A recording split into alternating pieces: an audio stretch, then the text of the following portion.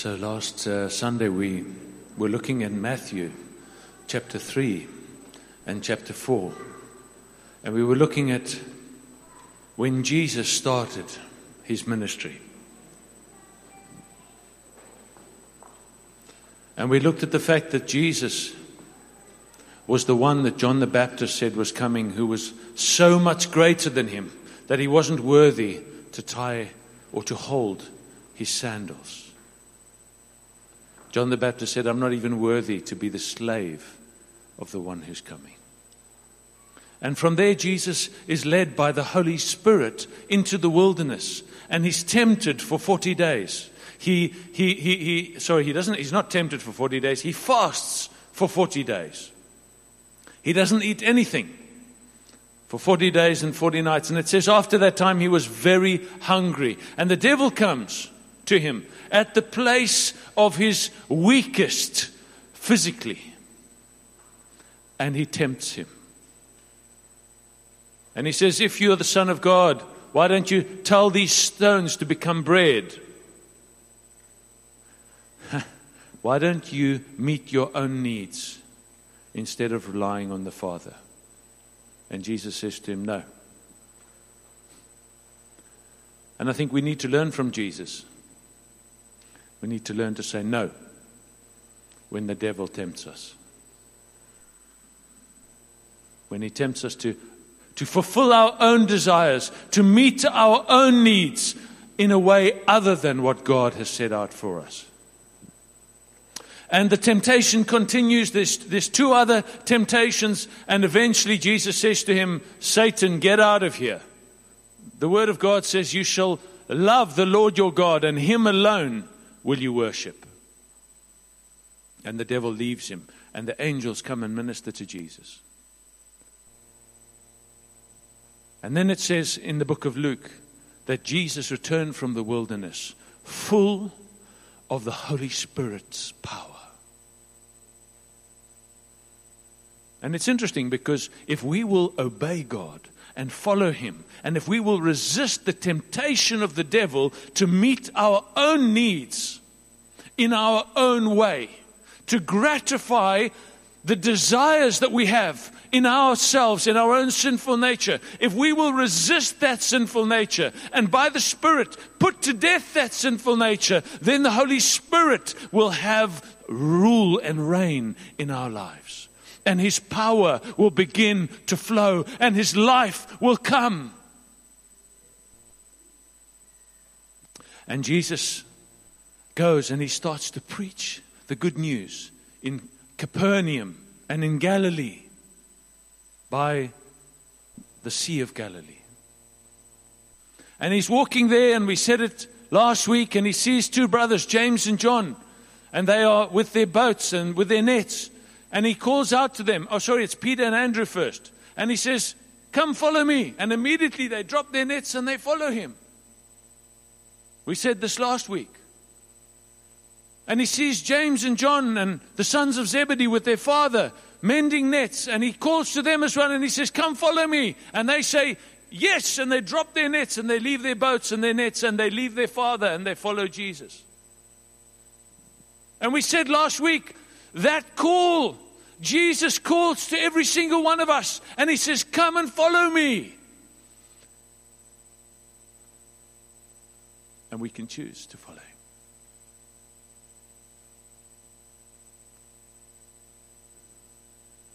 And the very next thing we see is Jesus starts to heal all the sick and cast out demons from people.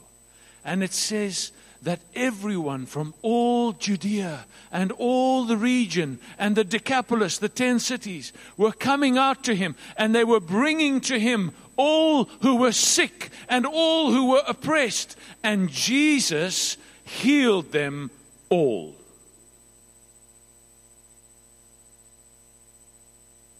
The King had come. And his message was, repent of your sins and turn to God, because the kingdom of heaven is at hand. The King was there. And the King was showing his power. and His glory. And He was defeating the devil in the hearts and in the lives of individual people. And so what happens, understandably, is Jesus starts to draw a crowd.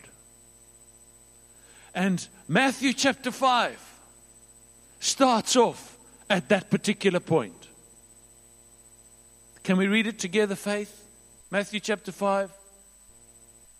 Seeing the crowds, He went up on the mountain, and when He sat down, His disciples came to Him, and He opened His mouth and He taught them, saying. Now, Jesus did not teach the crowds this. Many people think the Sermon on the Mount was Jesus teaching the crowds. He didn't teach the crowds. His disciples came to Him, the ones who had said, I will follow you. And He taught them. And so they had heard that the King is coming. They had heard the call of the King. They had seen the King. They had seen His power at work, His miracles at work. And now the King was about to deliver His mandate to them. He was about to lay out the rules for His followers. Would you like to hear them? Let's read on.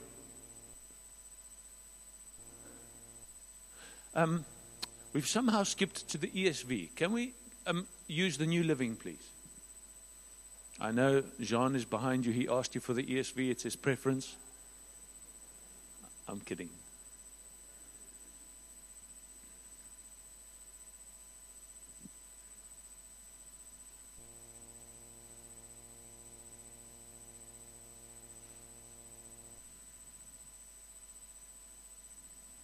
I know it is written in the NLT as well. There we go. And this is what He taught him. Verse 3. There we go. God blesses those who realize their need for Him, for the kingdom of heaven is given to them. Blessed are you if you realize that you need God.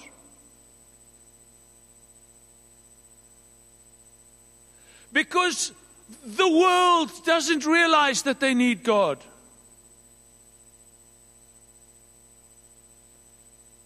The first requirement to enter the kingdom is that you realize that you need God. Is that you realize that you cannot do this thing on your own. Is that you realize that this thing, this walk, this journey is too hard. The gate is too narrow. I am too fat. I cannot fit through the narrow gate. My flesh is too great. The path is too steep. I need God.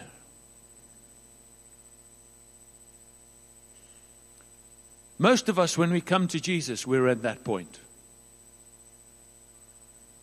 Whatever it is in your life, the circumstances, the pain, somehow the conviction of the Holy Spirit comes by His beautiful grace, and you realize you need God. I remember being a little boy in Harare, like Vincent. Don't fall asleep, Vincent. I will find you. And I remember as a little boy, we didn't have showers and stuff like that in Zimbabwe. We had a bath. And we used to fill the bath. It would take about 20 minutes. And I remember I used to go and sit in the bath. And that was kind of the one time of the day that it was just me on my own. Actually, there were lots of other times, but I was usually with the dogs or stuff like that. I didn't have any brothers or sisters. And I remember sitting in the bath. And I remember thinking to myself, because you know when you're a little boy when you've done stuff wrong. And I remember thinking, I don't think my parents will find out. But somehow I knew that God knew. What I had done is I had gone into our garage, and my dad enjoyed a drink called ginger ale. Schweppes ginger ale. It was amazing. When you open that cap and then you try to drink it, the ginger somehow comes and hits you in the throat. And it's like, as you drink it. And I just wanted to drink it more and more and more. And so every day I would go, and there were 3 crates, wooden boxes with glass bottles of ginger ale. And it was amazing because if you open the lid, you can drink some, and then you can just press the lid back down. I wasn't allowed to be in there, and I wasn't allowed to drink it, but I did anyway. Until all of the bottles in the 3 crates had about that much left in them. Because I figured in my little mind, the cans are back, the lids are back on, no one will notice. And then I remember going into the lounge the one day, and the man who we employed as our man who looked after the garden and stuff like that was in there, and my dad was in there, and my dad was furious. And he was saying, "How dare you drink my drinks?" And the man was standing there, I didn't. And I was filled with fear because I knew it was me and not him. And I didn't say anything.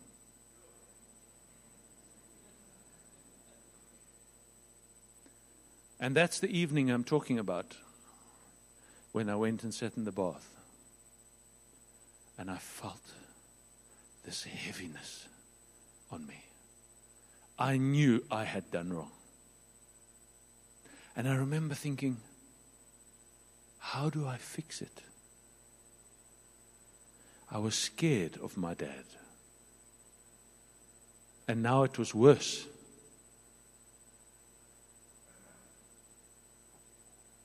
And my mum came in. And I remember saying to her, "Mummy, how do I fix when I've done something wrong?" And she didn't know. She said, "Just be a good boy."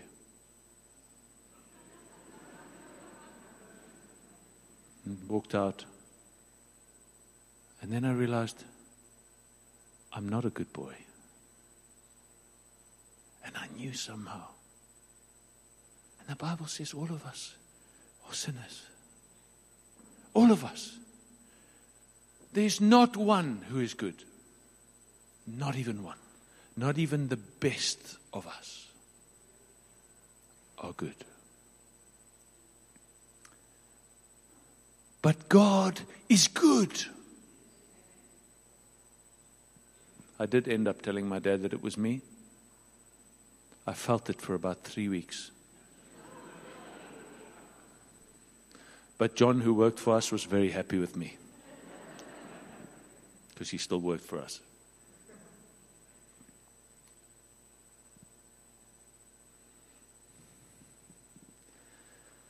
And the problem is that as we go through life,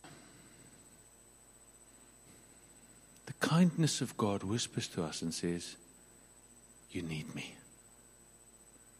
You have a problem." And sin is that problem. But the devil lies and he says, you need to cover it up. You need to look like you're okay. Everything will be okay. He's the father of lies. Like William said, everything will not be okay. Because those who don't realize their need for God, those who don't respond in a certain way to that sin and to the call and to the conviction of God, they will go forever to hell without God.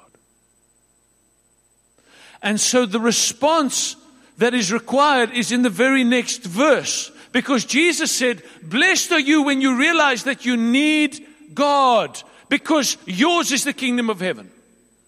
And as soon as you realize that, like I did in the bath that day, the next verse applies.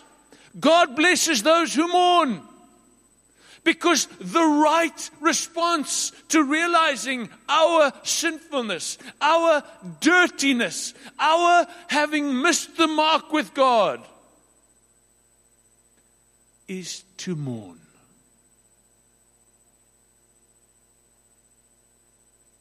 It's to weep. It's to be broken. But we can't do that on our own either. We can't realize our need for God on our own unless the Holy Spirit convicts us. We can't respond rightly without the Holy Spirit's help to bring us to repentance. Remember the people coming. John preached his message and they confessed their sins. They said, I am a sinner. I need God. And he baptized them. That's the right response. That is the way into the kingdom, is to realize your need for God and to begin to mourn over the state of your heart and your life. The next verse. God blesses those who are gentle and lowly, for the whole earth will belong to them. What does it look like for somebody who realizes that they need God, who realizes that their life has missed God's mark, that they are full of sin, and who are truly sorrowful? That kind of person is extremely humble and lowly and gentle.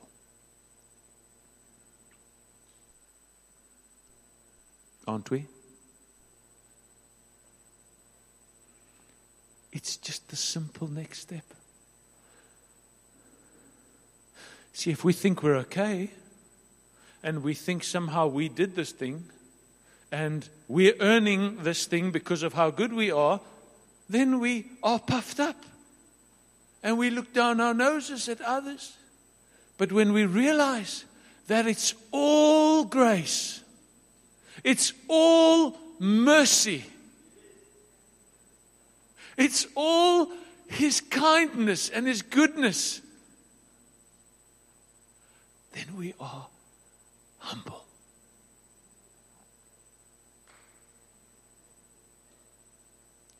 Blessed are you who are humble. And the devil comes again and he says, you can't let people see that you did that. Oh, the shame. And you're like, you know what?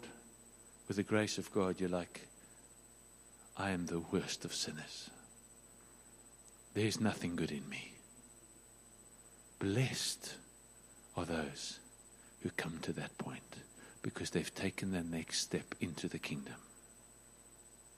And the next verse. God blesses those who are hungry and thirsty for justice, for they will receive it in full. That word justice is not well translated in the New Living Translation. It's the Greek word, I have no idea. The word is, blessed are those who hunger and thirst for righteousness, for they will be filled. Blessed, happy are those who desire righteousness, who desire to be righteous, who realize their need for God, who mourn over their sinfulness, who are humbled at their lack, and who thirst to be made righteous. Can you see how it works? Because they will be filled with righteousness. They will be given a righteousness that they didn't earn.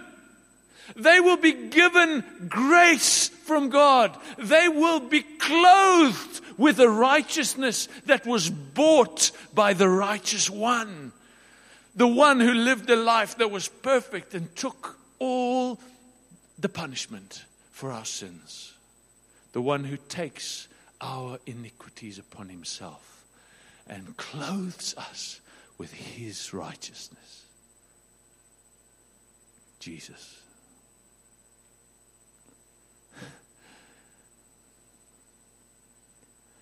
You know, I was reading this and I was very upset with myself, because very often I'm not longing for righteousness.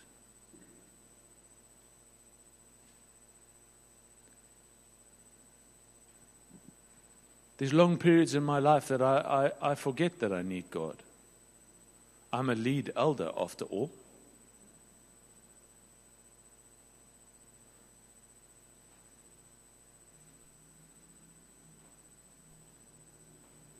Doesn't matter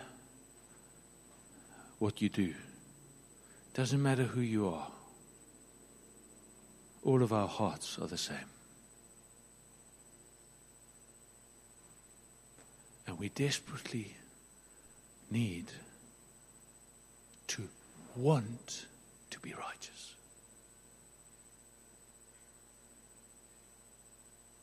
And you might be sitting here and you don't want to be righteous.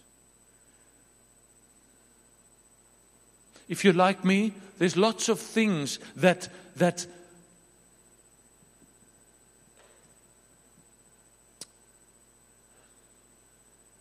you desire that are other than the righteousness of God and the kingdom of God. Maybe you want to be loved. You want to be liked. You want to be successful. You want to be part of the in crowd. You want your friends to think that you're something, and you want those things more than you want the righteousness of God. I know it's probably just me, but that's another example of how this is again only by the gift of God to us. Because without the Holy Spirit, we don't even want to be righteous. That's how sick our hearts are with sin. Next verse. God blesses those who are merciful, for they will be shown mercy. Jesus told the story of a king. And there was a man who owed the king an incredibly large sum of money. Let's say, for example, yeah, that's interesting. Okay, so the Holy Spirit said I must use myself as an example. So for those of you who don't know, I started my own business in 2008 because I was really let down by the person that I was working for. I was very angry with him. He hurt me a lot. And I thought to myself, I'm never going to rely on someone else again. I'm going to build my own city that I can rely on. And the very first business deal that I did, I was defrauded for just over $25 million US. And the interest rate was 24% per annum. It was 2% per month. That meant that basically every quarter I owed $1.5 million in interest. So just so that let me talk in rand, $25 million, that's about 480 million rand that I was suddenly in debt, personally. So I know what it's like to be that guy that owes the king an unbelievable amount of money. I had no job at the time. I had no income. I had no way of repaying it. And Jesus tells a story of a person just like that. He owes the king 500 million rand. And he has no way to repay it. And the interest is incredible. He can't even afford the interest, never mind repaying the capital. That was me. Oh, the grace and the goodness and the kindness of our God. Sorry, I'm just thankful. And the king calls the man in and he says, pay me what you owe me. And the man says, oh, I can't. I'm indebted to you. It's beyond what I can, it's beyond. He realized his need for the king. He realized. And he was mourning. And he longed to be forgiven. He had the first few. And the king said, don't worry. I forgive your debt. And the man is like, no ways. He's so happy. And he turns around and he walks out, and in the king's courtyard he sees his friend who owes him 5 rand because he bought him an ice lolly the day before. And the guy says, oh, I'm sorry, today I don't have it. And he goes to him, Cliff, help me.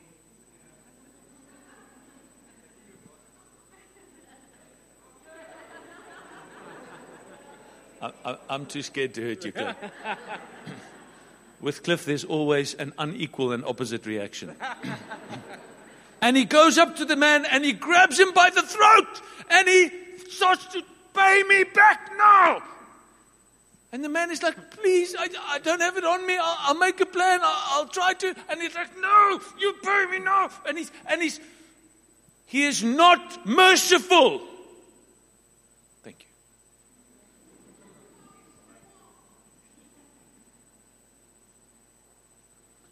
And one of the king's servants watches this. And he goes to the king and he says, you know what that guy just did? And the king calls him back. And he says, throw him into prison until he's repaid every cent that he owed me. And this is the problem with us who follow Jesus, is we forget the debt that we have been forgiven.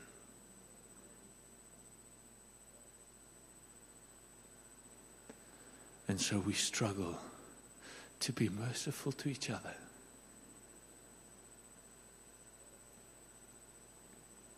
But Jesus said, blessed are you who are merciful to one another. Because that is what one will be like when the Father has been merciful to you. The next verse.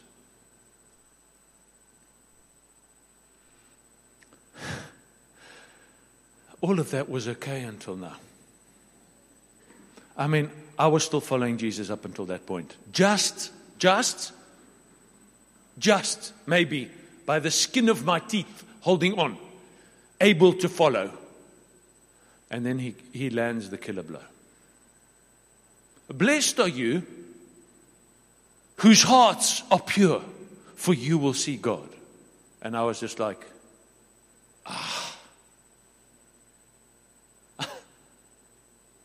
as they say in Scotland, I canny.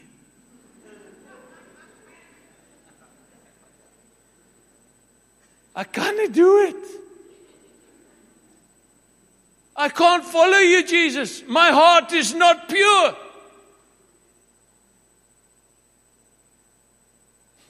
I'm out of the race. I'm out of the team. I'm out of the group. I don't qualify. Because my heart is not pure. My heart is full of wickedness. My heart is full of selfishness. It's full of, you know. Don't you? Is it just me? So let's just park that for now. The next one. God blesses those who work for peace, for they will be called children of God. And the next one. God blesses those who are persecuted because they live for God, for the kingdom of heaven is theirs. And then it goes on to say about how, be happy when those around you persecute you and hurt you and lie about you and say all kinds of evil things about you because of you follow Jesus, because they did the same to the prophets and they did the same to the master. And if we're going to follow him, we should expect just the same. Basically, Jesus is saying, It's not going to be fun to follow me, guys, just so you know. It's going to be hard. Okay. And so Jesus says this to his disciples, and they're probably sitting around looking at him, looking at each other, thinking like I was. Like, we are stuffed. How do we follow? Oh, I mean, I said I would follow. I left my boats, I left my nets, I left my dad, but now I want to follow, but how do I do this? And then Jesus begins to teach even more. Can you see why I went away for 4 days thinking I'm going to read the New Testament and I got stuck in Matthew chapter 5? And he begins to teach. And he says,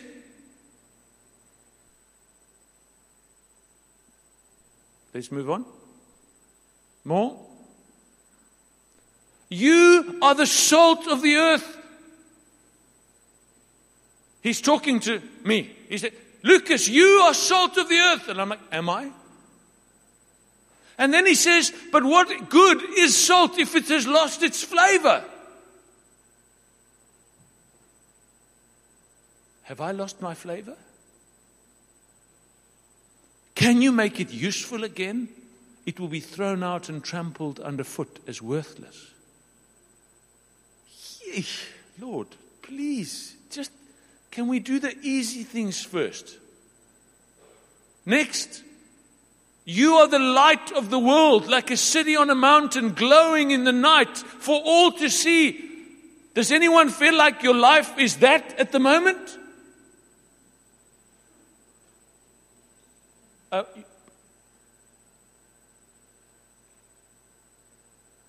Nor did I. Carry on.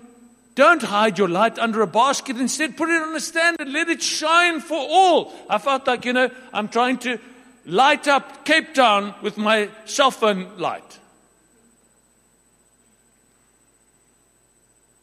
Difficult. And then he continues. Next one. Don't misunderstand why I've come, Jesus says. Okay, we are going somewhere. We're not just going to read the whole of Matthew. Jesus says to them, don't misunderstand. I did not come to abolish the law of Moses or the writings of the prophets. In other words, you've heard that it was said, love the Lord your God and serve him only. Have no idols. Don't commit adultery. Don't commit murder.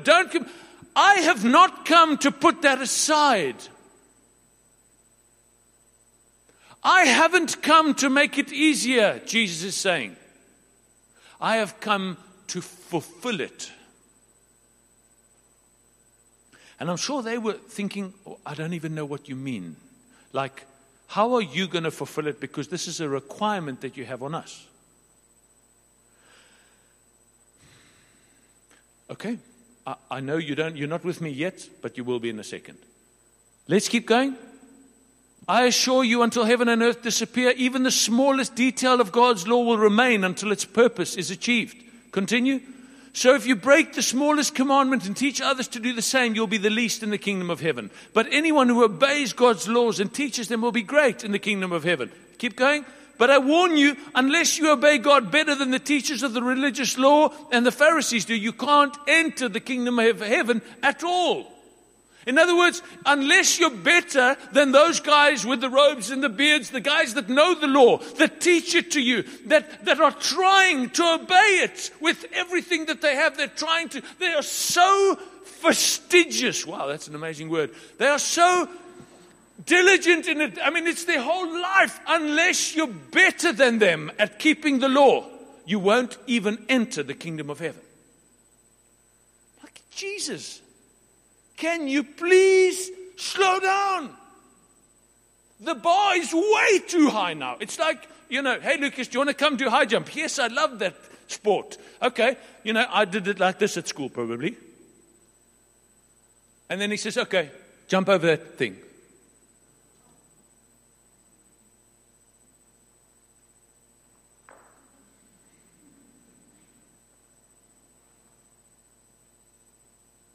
Are you feeling the same?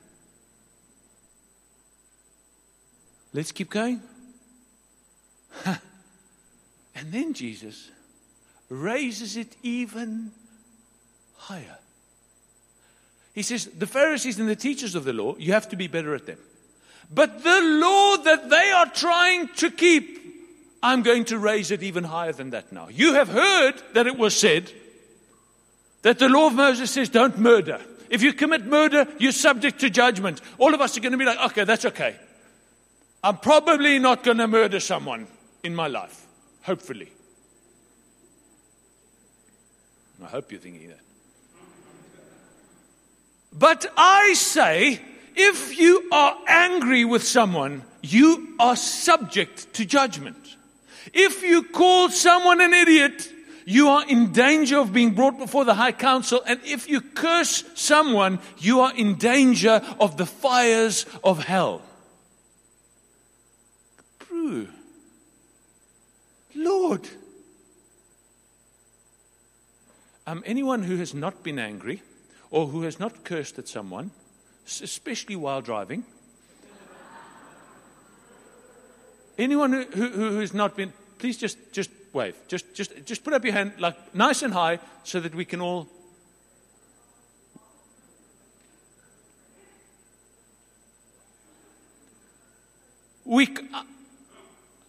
I'm angry almost every day.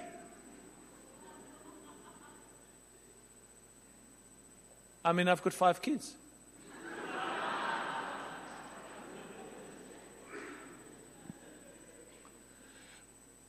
He then goes on to say, okay, let's move on. Let's move on. Quickly. Again, wait.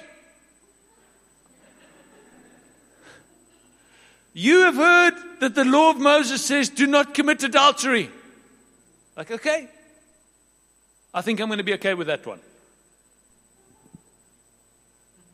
But I say, anyone who even looks at a woman with lust in his eye has already committed adultery with her in his heart.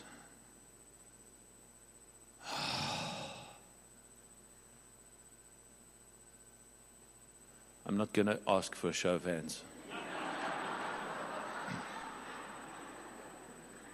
So, if your eye, even if it is your good eye, causes you to lust, gouge it out and throw it away. Hamak. Who are you, Lord? And this sounds like a cult. You know what I mean? How many guys with patches do you see? It is better for you to lose one part of your body than for your whole body to be thrown into hell. You're like, whoa. I'm trying to refresh here at the beginning of a year. I'm in a campsite in Jeffreys Bay. This is too heavy for me.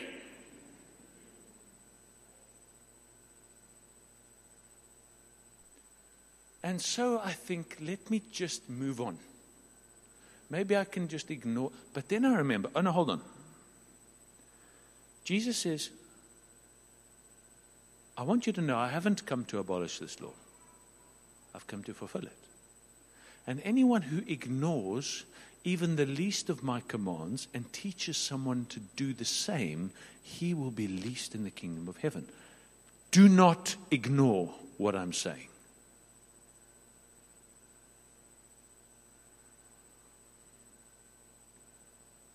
I have a serious problem now. Because I want to follow you, Lord. But I can't. I want to obey you. But I can't. I agree that what you ask of us is good. It's good not to be angry, right? It's good not to lust after people, right? It's good and it's right and it's pure and it's perfect. But I am not any of those things. Because Romans chapter 7, please, Faith. I don't know where it is. I'll find it. Somewhere near the middle. Romans. Sorry, I forgot my Bible at home, so I'm using my phone.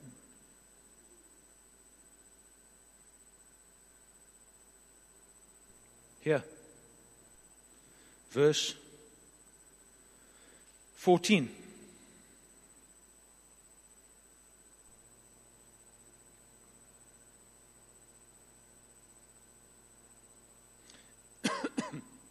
The rest of Romans chapter 7 is amazing, especially the first bit. I don't think we'll get to it today. We're running out of time, but we will look at it, okay? But from verse 14 it says, so the trouble, where there. Verse 14, the law is good then. The trouble is not with the law, but with me. Because I am sold into slavery with sin as my master. Me, Lucas, the trouble is with me. It's not with the law. You see, I started off by saying that God is good.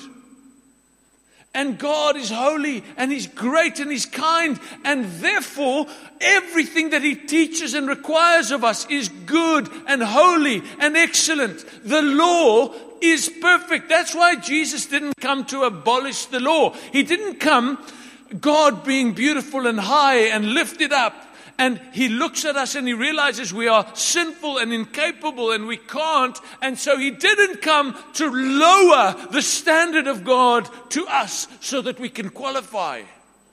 He didn't do that. The law is good because God is good, and God ain't changing, and the law isn't changing. The problem is not with the law. The problem is with me. I'm sold into sin. I am a slave to sin. Sin is my master because of a sinful nature that is in me that I can't separate myself from. Let's read it.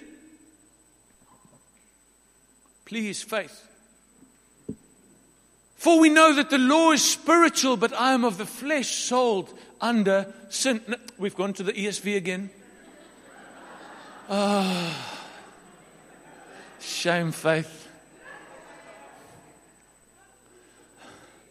Thank you, Faith. You're doing so awesome. I'm playing when I... Okay. But now, we are in verse 6. Okay, number 14, we were at 14, it's probably 15. Oh, are the numbers difficult with the New Living?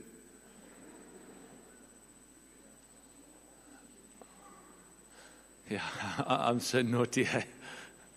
There we go. The law is good then. The trouble is not with the law, but with me because I'm sold. Okay, we got that. Number 15.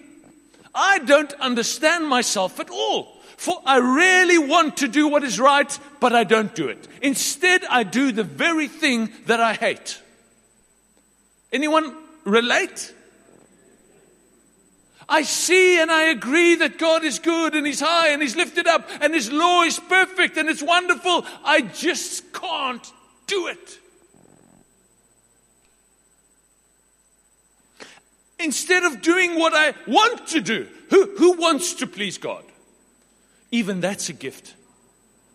Even that's a gift. Even that is grace. Because most of the world doesn't even want to do what God wants. Yes, I failed even there. This guy is better than I am. He wants to do what's right and can't. He does what he hates. I'm sometimes just doing what I love, which is sin. 17. But I can't help myself because it is the sin inside me that makes me do these evil things. Next one. I know that I'm rotten through and through, so far as my old sinful nature is concerned. No matter which way I turn, I can't make myself do right. I want to, but I can't. When I want to do good, I don't. And when I try not to do wrong, I do it anyway. But if I am doing what I don't want to do, I'm not really the one doing it. The sin within me is doing it. I'm like, hold on. Did the Bible really say that? Huh? So if I'm doing what I don't want to do, it's not really me that's doing it. It's the sin in me that's doing it. Is that a way out? No. Okay? It seems to be a fact of life that when I want to do what is right, I inevitably do what is wrong. I love God's law with all my heart. But there's another law at work within me that is at war with my mind. This law wins the fight and makes me a slave to the sin that is still within me. Oh, what a miserable person I am. Who will free me from this life that is dominated by sin? Stop there. This is the problem that I think we have. Is we see God, we see Jesus, we see the Spirit of God descend on Him, we see Him be baptized, we hear the heavens open, we're like, this is my Son who always pleases me, listen to what He says, and we're like, yes, and we see Him healing and raising the dead and casting out the demons. We see the kingdom of God invading earth at the King's arrival, and we hear His call, and we say, I want to follow you, Jesus, I want to be like you. And then He puts a standard up there for following that we just can't meet. And then we think, I don't know what to do. And many of us, maybe not immediately, but over time, turn our back the other way. And we stop following. Because we just can't.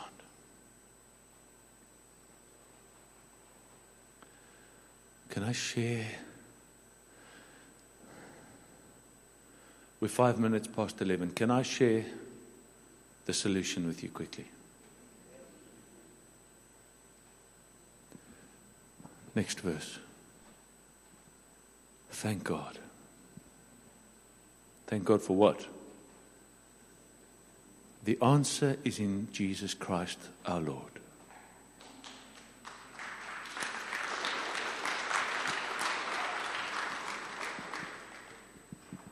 You're like, I don't understand. How is the answer in Jesus Christ, my Lord? Well, part of the answer, the first small, massive actually. The first part of this massive, beautiful answer is that because we can't, He did. What we could not do, God did in Christ. He sent His Son to live a perfect life. He never sinned. He fulfilled the law. He fulfilled it. He obeyed God in every respect to the point of terrible crucifixion and death. He suffered and He died. And He paid the price so that we might receive the righteousness of God as a free gift. And for most of us, we think that's the good news. And it is. But it's only the first part of the good news.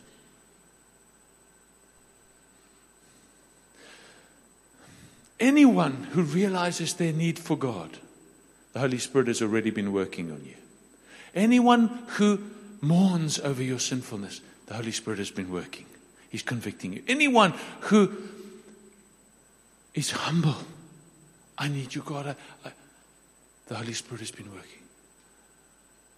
Anyone who realizes, I can't do this thing, the Holy Spirit is opening your eyes so that you can see the beauty and the kindness and the goodness of Jesus.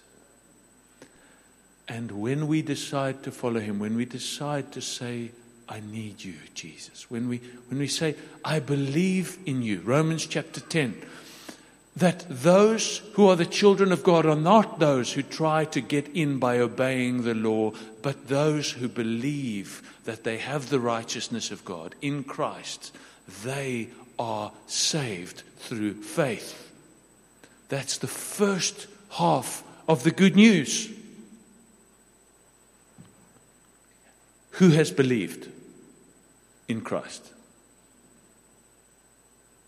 Who is holding on to Christ? Who is relying on Christ to be saved? That's wonderful. You all have the first half of the good news. But the second half of the good news is found in Romans chapter 8.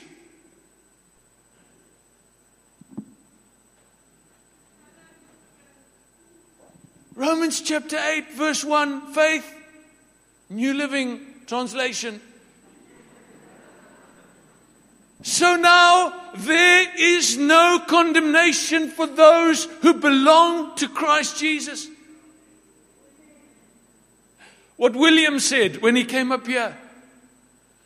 Those who belong to Jesus will be saved. Those who don't belong to him will go to hell. For those who belong to him, there's no condemnation. We've been forgiven. There's so much more. I'll tell you next week about that bit. Now we go on. Verse 2. For the power of the life-giving Spirit has freed you through Christ Jesus from the power of sin that leads to death. This is the second half. And I'll go into the detail of it next week. This is the second half of the good news. The first half is if you see Christ and you believe in him, you will be forgiven for your sins and saved. And there's no condemnation for you. You are justified. It's just as if I'd never sinned. Justified.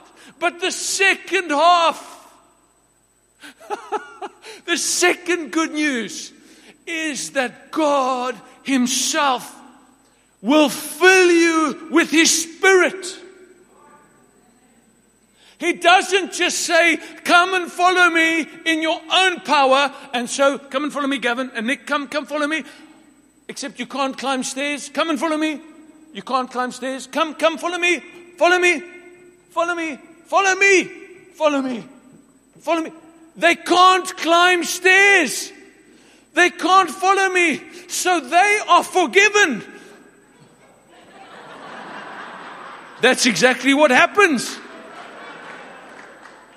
Is we can't climb the stairs, so we think, okay, I know I'm forgiven, but I'm still stuck sinning every day. The good news. Come back, Nick. Cricker.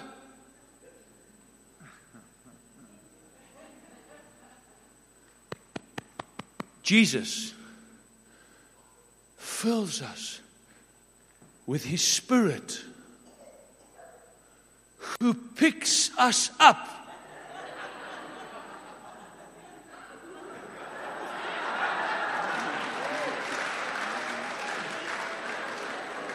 in our inability and fills us with power that we didn't have. And he sets us free from our weakness and our sinful nature. And the Spirit of God, who is the power of God, who is the life of God, who is the holiness of God, he comes into our hearts and into our lives. And the sinful nature is dominated.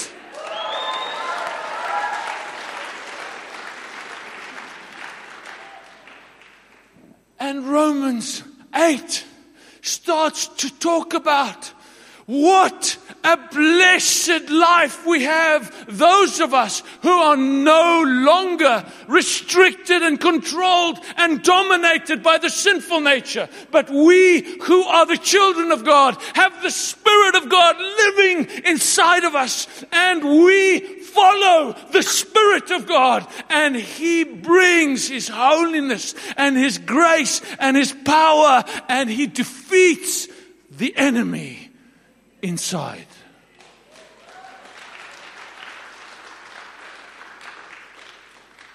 And so, to the extent that we surrender to the Spirit, we become like Him.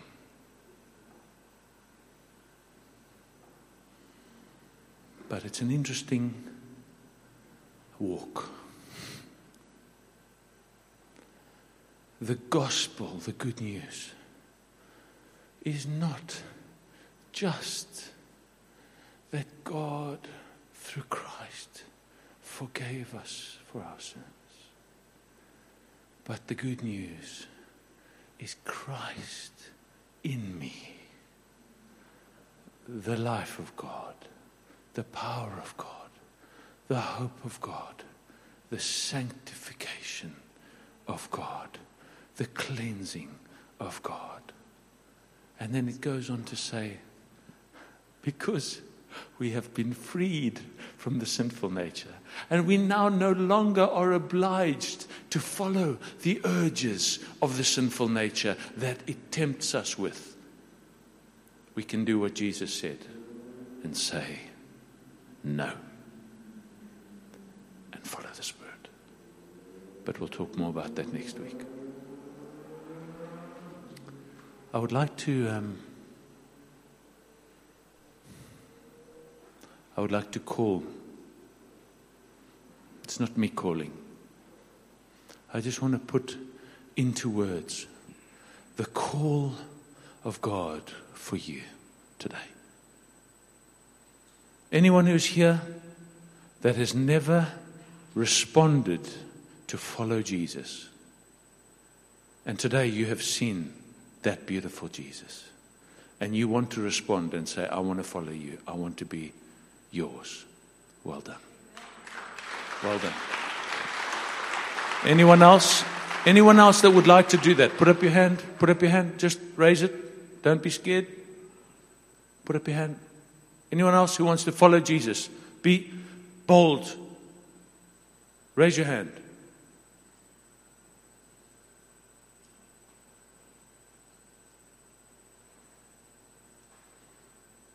William, you got your hand up. Good boy. You too, Brett. Well done. Who else wants to follow Jesus? You've never decided before. You know what's interesting? I won't be long. You know what's interesting? You ask your little child, do you want to go to heaven or hell? Heaven. Do you want to follow Jesus? Yes. You ask an adult, do you want to go to heaven or hell?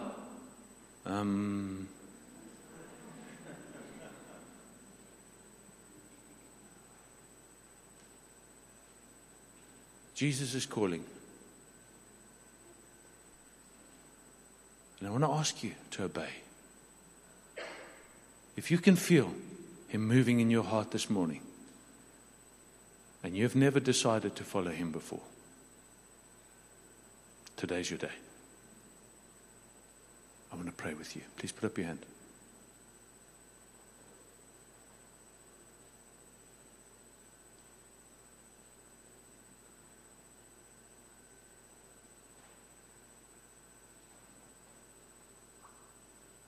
I'm waiting for you.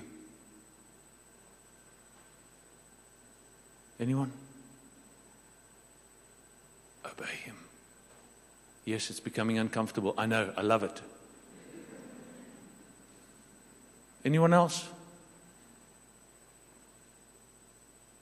Okay. Come and join me. Come.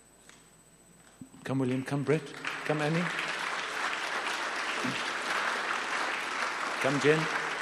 Come, Jen. We're going to pray with you. Thank you. with me. Father God, Father God, I want to follow Jesus. I want to come to you. I want to follow Jesus. I didn't hear that. I want to follow Jesus. I want to follow Jesus with all that I am. with all allowed. Please forgive me Please forgive me for my sins. for my sins. I'm yours. I'm yours. In Jesus' name. In Jesus' name, Amen. amen.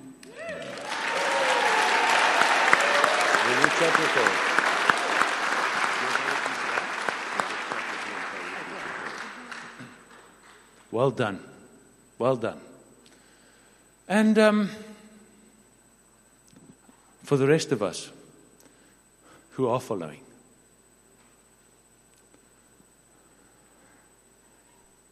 I think next week we're going to go into what it means to have the power of the Holy Spirit. Is that okay? Is it okay if we leave it at that for today? Let's just pray a prayer that just says, Holy Spirit, I want to follow you. And I want you to fill me. Can we do that? Holy Spirit, thank you that you come.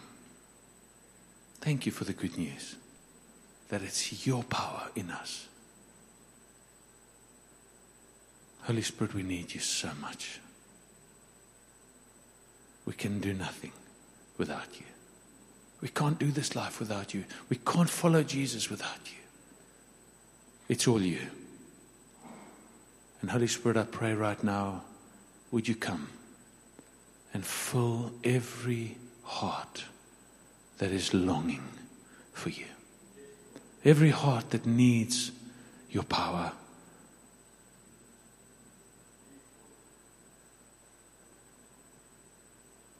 Please would you come even now, Lord.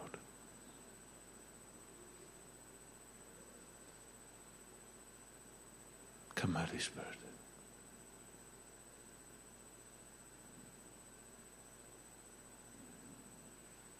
In Jesus' name.